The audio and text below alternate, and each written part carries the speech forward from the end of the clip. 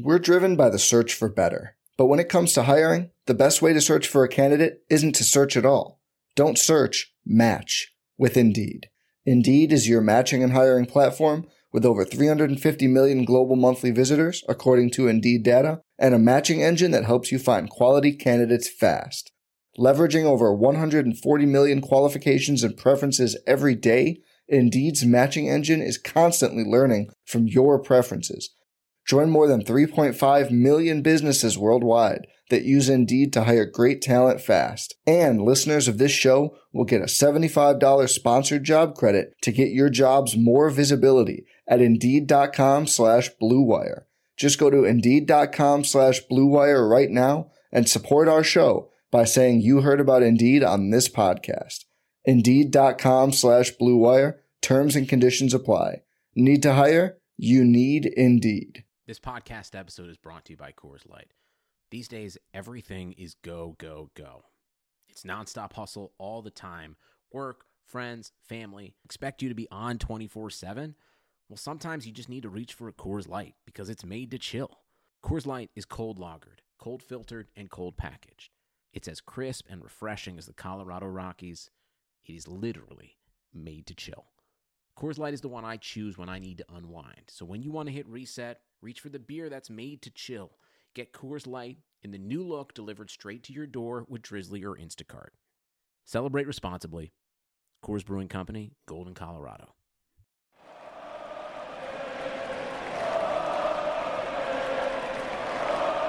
What's up, Nets fans? Welcome to the Brooklyn Buzz. I'm your host, Nick Fay. With me, as always, Jack Manuel. What's up, Jack? Whatever, Nick. I don't like the number 8 anyway. The streak is finally over. It ended at 7 straight. They lost to the Pacers tonight, 114-106. Really rough start to the game, but they fought back, made it close. Jack, what were your initial thoughts about this one and the streak ending? Yeah, I mean, it's disappointing to see the streak end, but to close this one out in the fashion that we did, come out in the second half with some, real energy, absolutely changed the sort of schemes a little bit on both ends of the floor and just executing and forcing the Pacers into some tougher shots. And at the end of the day, we just didn't have that little extra oomph that we needed from a guy, whether it was Dinwiddie or D'Lo. It was Rodion's night. That was certainly the case. I might have to do a player thread on him.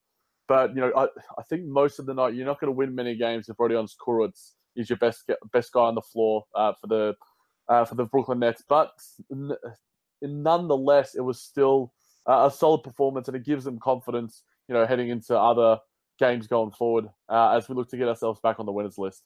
Yeah, it sucks the streak ended, but it wasn't necessarily an upsetting loss. They came back. They had a shot in the game after a terrible start, not taking care of the ball. The adjustment to play the zone from the second quarter on was pretty big. Like you said, Jack, I think there's plenty of positives. Obviously, the negatives that some of the guys didn't play great. But before we dive in deep, just a quick reminder, check out The Buzz, iTunes, Blog Talk Radio, OTGBasketball.com, NetsRepublic.com, Dash Radio, and YouTube. But, Jack, let's start with the point guards. Obviously, we talked about on a lot of these shows, Dinwiddie and D'Angelo were playing great over the 7-game win streak, very efficient, scoring the ball, passing the ball. Tonight, they combined for just 18 points, only 3 points from D'Lo. They did have 18 assists, but what was your feel for those two in this game? Yeah, I mean, we'll start with D'Lo, Nick. It just seemed that the game wasn't coming to him. Early on, it looked like, there was a lot of assists being made. I think like 8 of the 9 or 14 or 15 of the net shots were assisted, off the top of my head as I was tweeting Public tonight. And, D'Lo and Spencer were big parts of that, but they couldn't get their own individual offensive game going. And as the Nets went on the run, it was some of the guys like, Jared Dudley, Wendell Hollis-Jefferson, Rodion Kurucs that sort of got us back into it. So it was certainly one of D'Lo's poor performances of the season. I think any fan that would be saying, why wasn't D'Lo out there in the fourth, wasn't watching the whole game. He didn't deserve to be out there. And that is worrying going forward. I know a lot of Nets pundits say that, but I know it's worrying for us as well. But Spencer, before we move on, what were your thoughts on D'Lo's game, Nick? Yeah, I think D'Angelo just wasn't crisp. And even the passes and some of the assists he had in that first quarter, the passes weren't necessarily on target perfectly. You know what I mean? He wasn't fully engaged. I don't know what was going on, especially coming off some big games. You think he'd kind of get into it a little bit more. It is concerning. Hopefully he can bounce back and kind of put himself in a better position. Like you said, Jack, it just wasn't his night. And even like the jump shot when he took it, it just didn't feel like it was going in. You didn't get those positive vibes, and you didn't necessarily get all those hustle plays. He also was beat a couple times by, lesser guards on the Indiana Pacers. Yeah, there was a couple of times I thought like the three was looking okay, but there was some, engagement with a few fans on the Nets Republic Twitter page. They were asking like, why isn't D'Lo making his layups? And I'm like, D'Lo is horrible inside the paint unless it's floater range. He is not a good layup finisher, and outside of Spencer Dinwiddie, D'Angelo just doesn't have that game about him, which is a little bit of a worry when it comes to a point guard. It's similar to sort of a Lonzo Ball type, but we won't talk about Lonzo, but. He was -11 on the night, by far the worst Nets player in terms of plus minus. I know you can take that of what you will, but I think it is reflective of how poor he was tonight, and he didn't really add much in terms of, obviously 3 points, 9 assists was nice, but, like you said, they weren't necessarily the smoothest of passes. And 4 turnovers. And 4 turnovers as well. And I mean, Dinwiddie had 4 turnovers himself as well, but he at least was able to get to the line 8 times and made 6 of 8 from the line. And he hit a couple of big shots here and there, but it certainly wasn't his best performance. But like we've sort of said before, and we're going to continue to harp on it, when Spencer is bad, he still does good things, i.e. getting to the line, making a 3 here or there, forcing the team into foul trouble, the opposing team into foul trouble. So what were your thoughts on his performance? Yeah, I pretty much agree with everything you just said, Jack. He wasn't great, but he still had a positive impact on the game. He looked more like a backup guard than an all-star this game, but that's okay. But like we said, I think if one of these guys has a good game, the Nets are probably in better shape to win this one. If both these guys have not necessarily their best games, it's hard for them to win, especially when LeVert's not there. Yeah, you need one of your top 3 players to play well. I think, if you're any team in the league, let alone, a team of the Brooklyn Nets stature, if Giannis doesn't play well, if LeBron doesn't play well, those teams are going to lose. The Lakers are going to lose. The Bucks are going to lose when your star players aren't playing well. Our 2 quote-unquote stars, the stars of our team, didn't play well, which is generally going to lead to a loss. But our depth certainly did everything in their power to sort of change that. Yeah, and talking about a young star, I guess if you want to call him that, Rodions Kurucs, amazing game, career game, 24 points, 6 of 11 from the field, 4 of 5 from deep, 8 of 10 from the free throw line, 3 rebounds. You felt him all over the floor, had a couple deflections in there, very active, impressive night from him. Look at who, Nick? Look at who? I mean, Rodions, baby, please. It was one of the most scintillating performances we've seen from a Nets rookie, and in my memory at least. I mean, obviously we've seen plenty of great nights from Jared Allen and Caris LeVert as well, but there was just something about this. He led the team in minutes, led the team in free throw attempts. He was just making plays, and you could just feel the energy that he brings to the Brooklyn Nets crowd, and I could feel the buzz, for lack of a better term, down here in Melbourne. He was, absolutely sensational. I tweeted out, I think I'm going to give myself a little bit of a pat on the back for this. There aren't enough English adjectives to describe how good he is. I'm going to have to start learning Latvian. There you go, Jack. That's your winter project. There we go. But I agree. I mean, Rodions looked great offensively, just driving, confident, knocking down the shot. Also, very impressive with him defensively. We didn't see it as much in the second half. He was on Victor Oladipo some of that first half, and I thought he did a great job. And his length was very effective in that zone defense that the Nets ran from the second quarter to midway through the fourth. A couple of games ago, Nick, we were talking about how Rodions, I think it was the Wizards game where we had to win, and we were sort of advocating for him to come back. He made some nice plays at about 15 minutes or so, and we're like, look, he doesn't look ready yet on the defensive end. That was like a couple of weeks ago. And tonight he was probably our best defensive player. You could argue Jared Allen had a few nice plays here and there. But Rodions, in terms of his one-on-one defense, is still in the block. He was just making the Indiana team just forced into bad looks. His length was just irritating. He's going to be special if he can continue to grow, obviously on both sides of the floor. It's just, who knows what the ceiling is for this kid. And, at pick 40, I think outside of Alonzo Trier, he's probably the massive steal of this draft. And one thing he does have on his side, not to, put it down, damper on Knicks fans, the fact is Alonzo Trier is 23 years old. Rodions Kurucs is only 20. So plenty of years ahead for Rodions. And low-key, I think Rodions has a better physical skill set. The length and the athleticism at his size is very impressive. One thing he does incredibly well for a young player, and you don't necessarily see this, he uses those long strides to get to the rim, especially when he has a smaller guy on him. He almost uses his body as a shield, and he's like a master of that finger roll and underhand layup shot.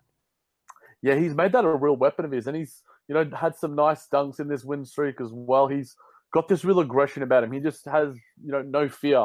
And it's rare to sort of see that. He plays with this real unencumbered freedom that we don't really see from, a lot of players. We sort of talk about, and, D'Angelo Russell, that we can sort of see him overthinking the game.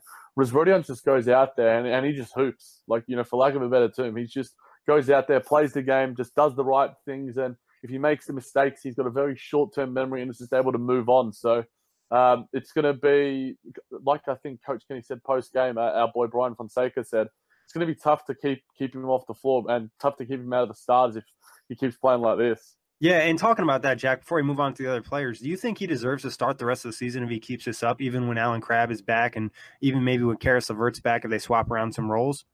Yeah, I mean, it's hard to sort of forecast in it because I know how much it would be.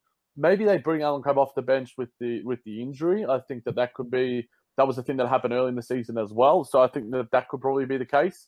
And if Rodion keeps playing well, then Allen Crabbe is going to have to be the one to force himself into the starting lineup. True. And I think Rondé as well, we saw tonight, he made some nice plays on both ends of the floor. His aggression and being able to push it in transition. But that hard fall, I would expect him possibly to miss the game. I mean, I'd be leaning towards the fact that he probably would. But we'll have to wait and see what happens before the game, what we hear from the coaches and such. Yeah, it definitely was a rough fall for Rondé. Hopefully he's doing okay, putting all that weight on your arm. Before we move on to Rondé, talking about Crabbe, do you think this was a game where they missed Crabbe in his spacing because the Pacers were trapping so much, putting so much pressure on all the guards? To an extent, because I still think, like, we had Jared Dudley hitting his threes, Damari hit a few threes, Rodions and Joe, they all hit 3 threes or more.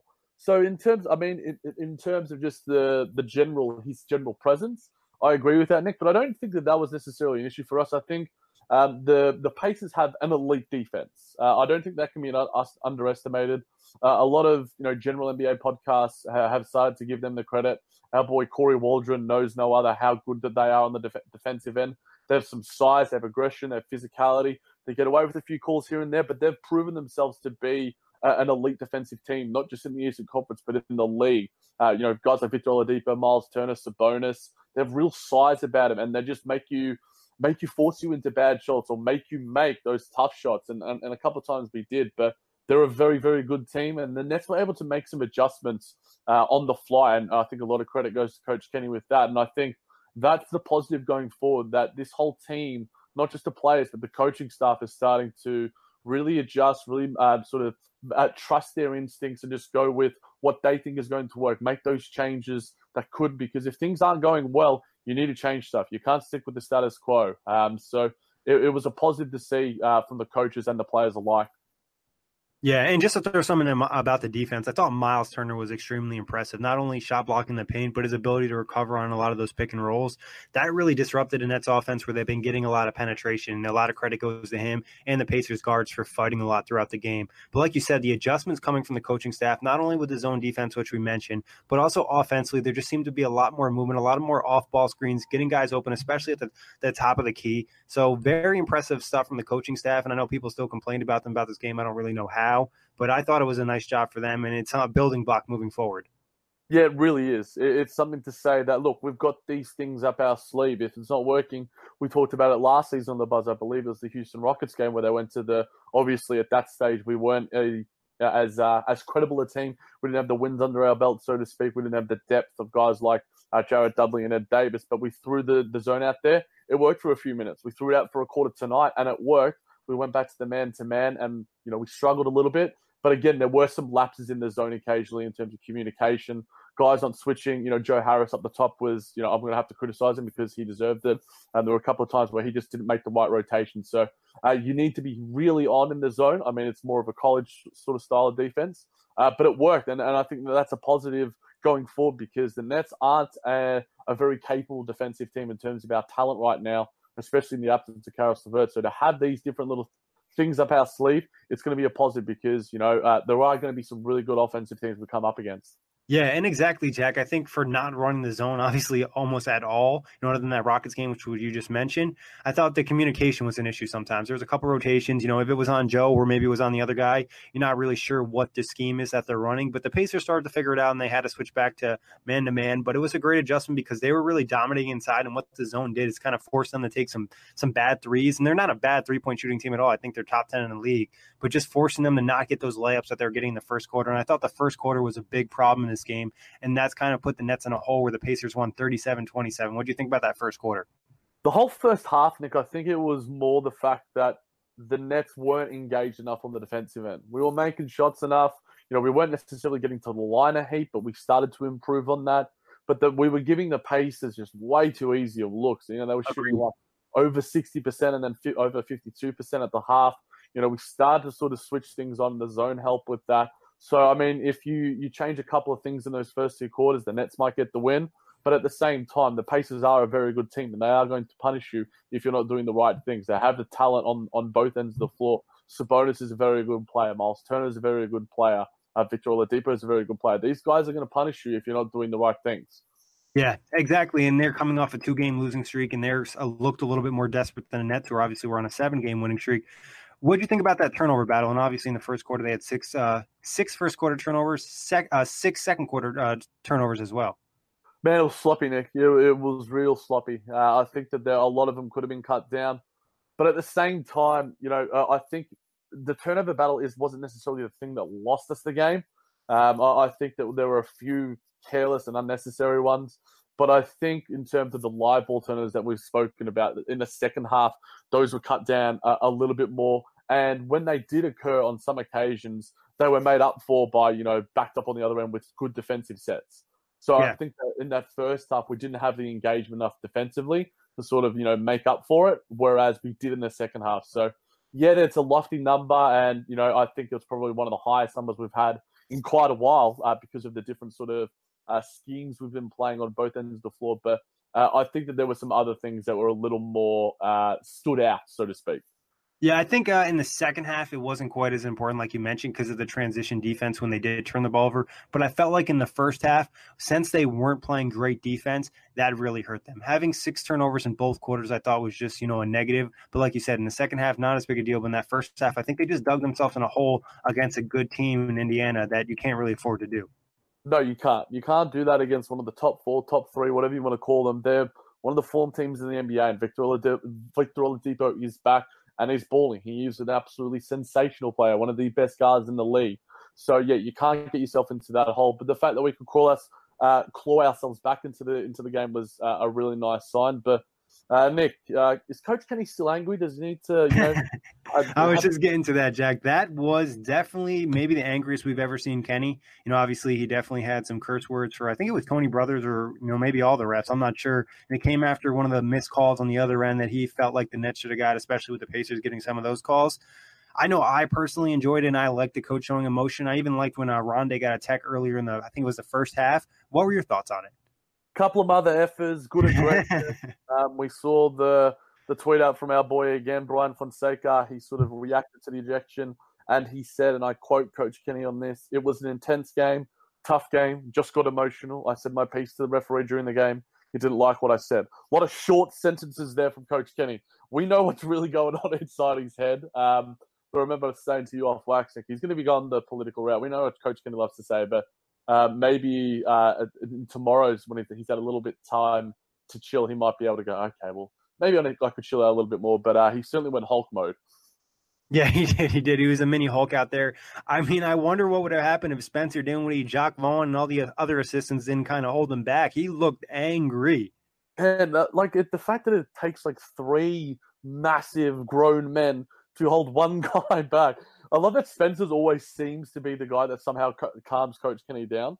I think who was? Oh no, it was Karras. No, Spencer was the one that said Karras is the coach's pet. So for Spencer to be the one, it's like, dude, all right, because a lot of the time Spencer's the one that's complaining on the court. He's almost like a reflection of his coach in many ways, in the way that he pours his heart out on the floor. So I mean, we can't hate. We love our coach. We love our coach when he's showing that emotion out there.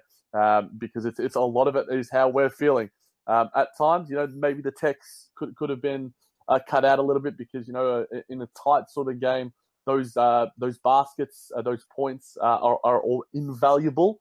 But at the end of the day, I think it's more a positive than a negative.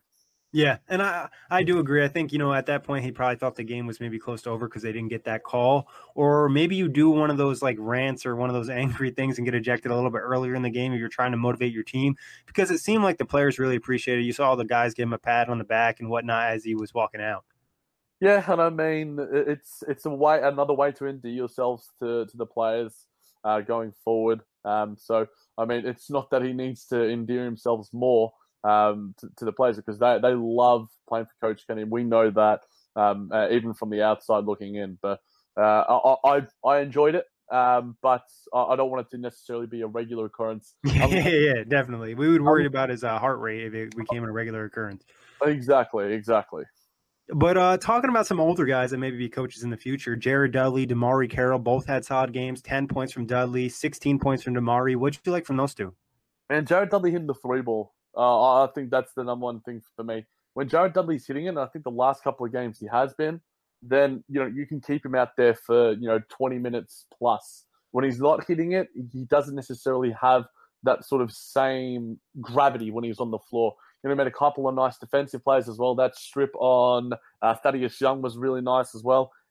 When he was out there, he helped start that run. He was a really big focal point, and we talked about him touched on him a little bit on that Lakers performance as well. So, and I put out a tweet for Nets Republic as well. Make sure you're following them at OTG Basketballs on Twitter.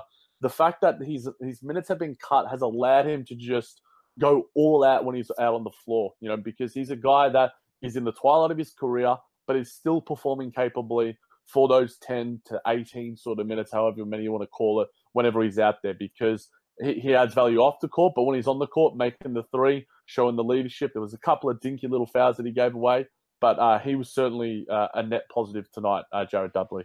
Yeah, like you said, Jack, he helped get the run going. Even I felt like in the first half, when the Nets didn't necessarily go on a run, but they kind of staled the Pacers from kind of breaking away. And I thought Dudley had some impact with that. Along with the other vets, I thought DeMarre Carroll really stepped up when he felt like the team wasn't getting scoring 16 points.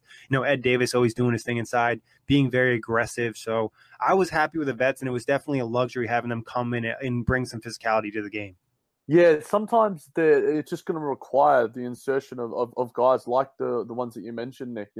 DeMarre was able to get a few buckets, despite the fact that Indiana was still playing some quality defense, and you could see the energy in him. He looked a little bit more spry, had a little bit more zip in his step. The three was falling a little bit more. So yeah, I think DeMarre is going to be always not an X factor in a way that Rodion Kurucs is, but an X factor in the way that he can just change the game. And I think a lot of these guys are. We know Ed Davis is with his rebounding. He's an absolute monster on that end of the floor. And Jared Dudley is with his sort of leadership. I think X factor is probably a little bit of a generalized term, but they provide different qualities that really add something to this Nets team. Yeah, they can definitely boost the Nets in a certain category. All three of them kind of bring something different, like you said, Jack. I mean, we might as well just touch on everybody on the team since we're almost there. Why not? Joe Harris, I thought, had a really nice game, even though the Pacers, it felt like, sent a lot of attention his way.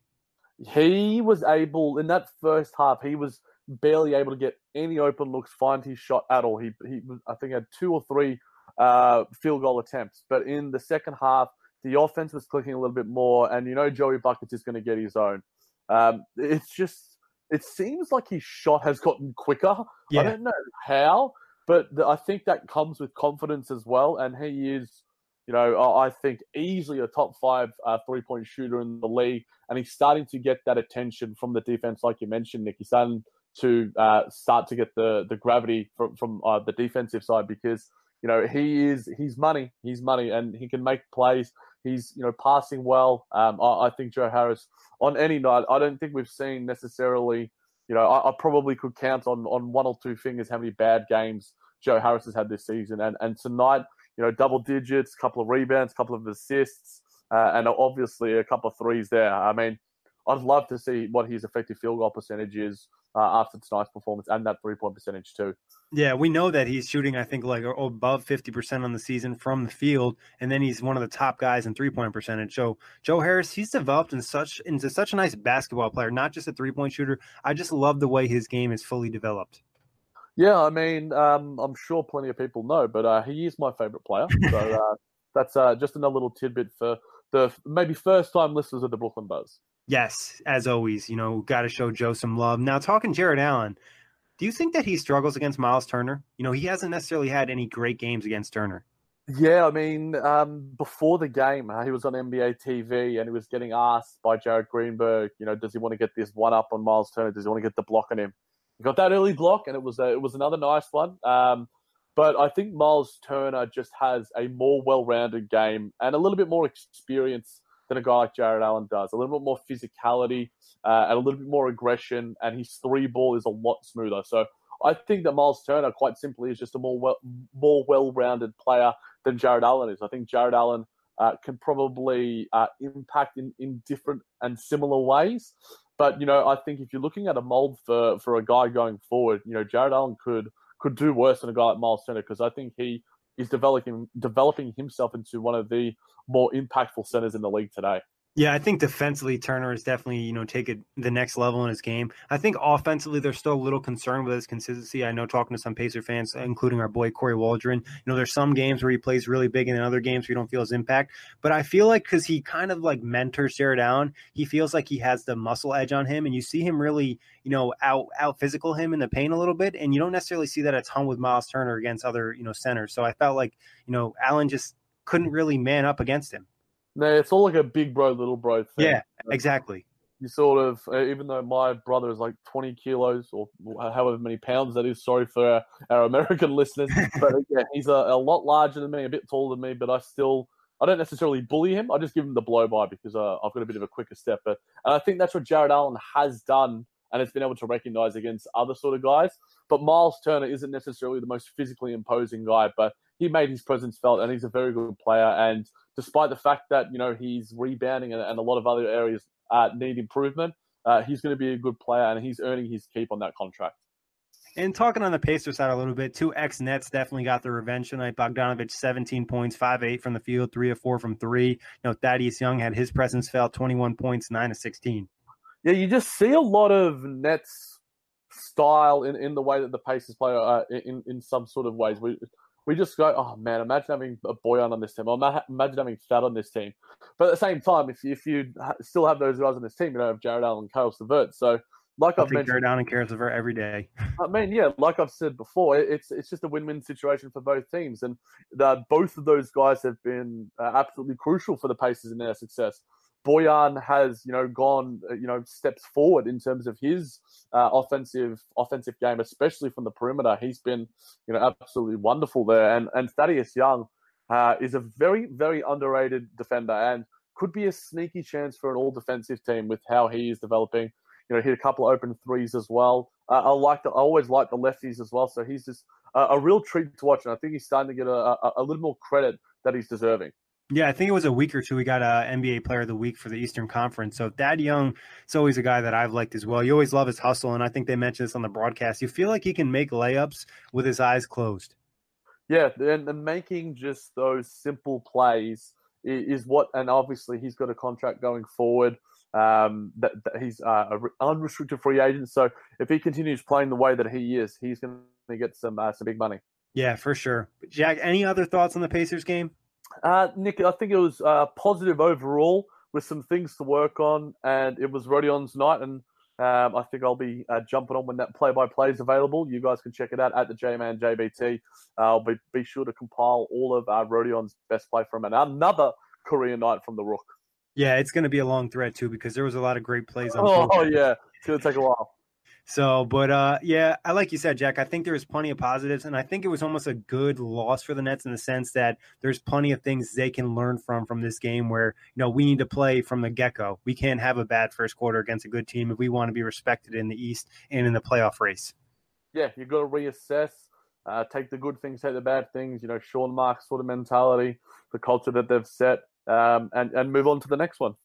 Yeah, so also positive news, the Orlando Magic, I think, lost tonight, so the Nets are still a half game behind them, but the Heat moved above Orlando, so the Nets are 1 game back of the Heat, 2 games back of Detroit, and 2.5 games back of Charlotte. So, didn't really lose a lot of ground in the playoff race. We're going to keep on it pretty much every episode now since it's so tight. Yes, it's certainly going to be one to watch, and it's going to be a key storyline going forward.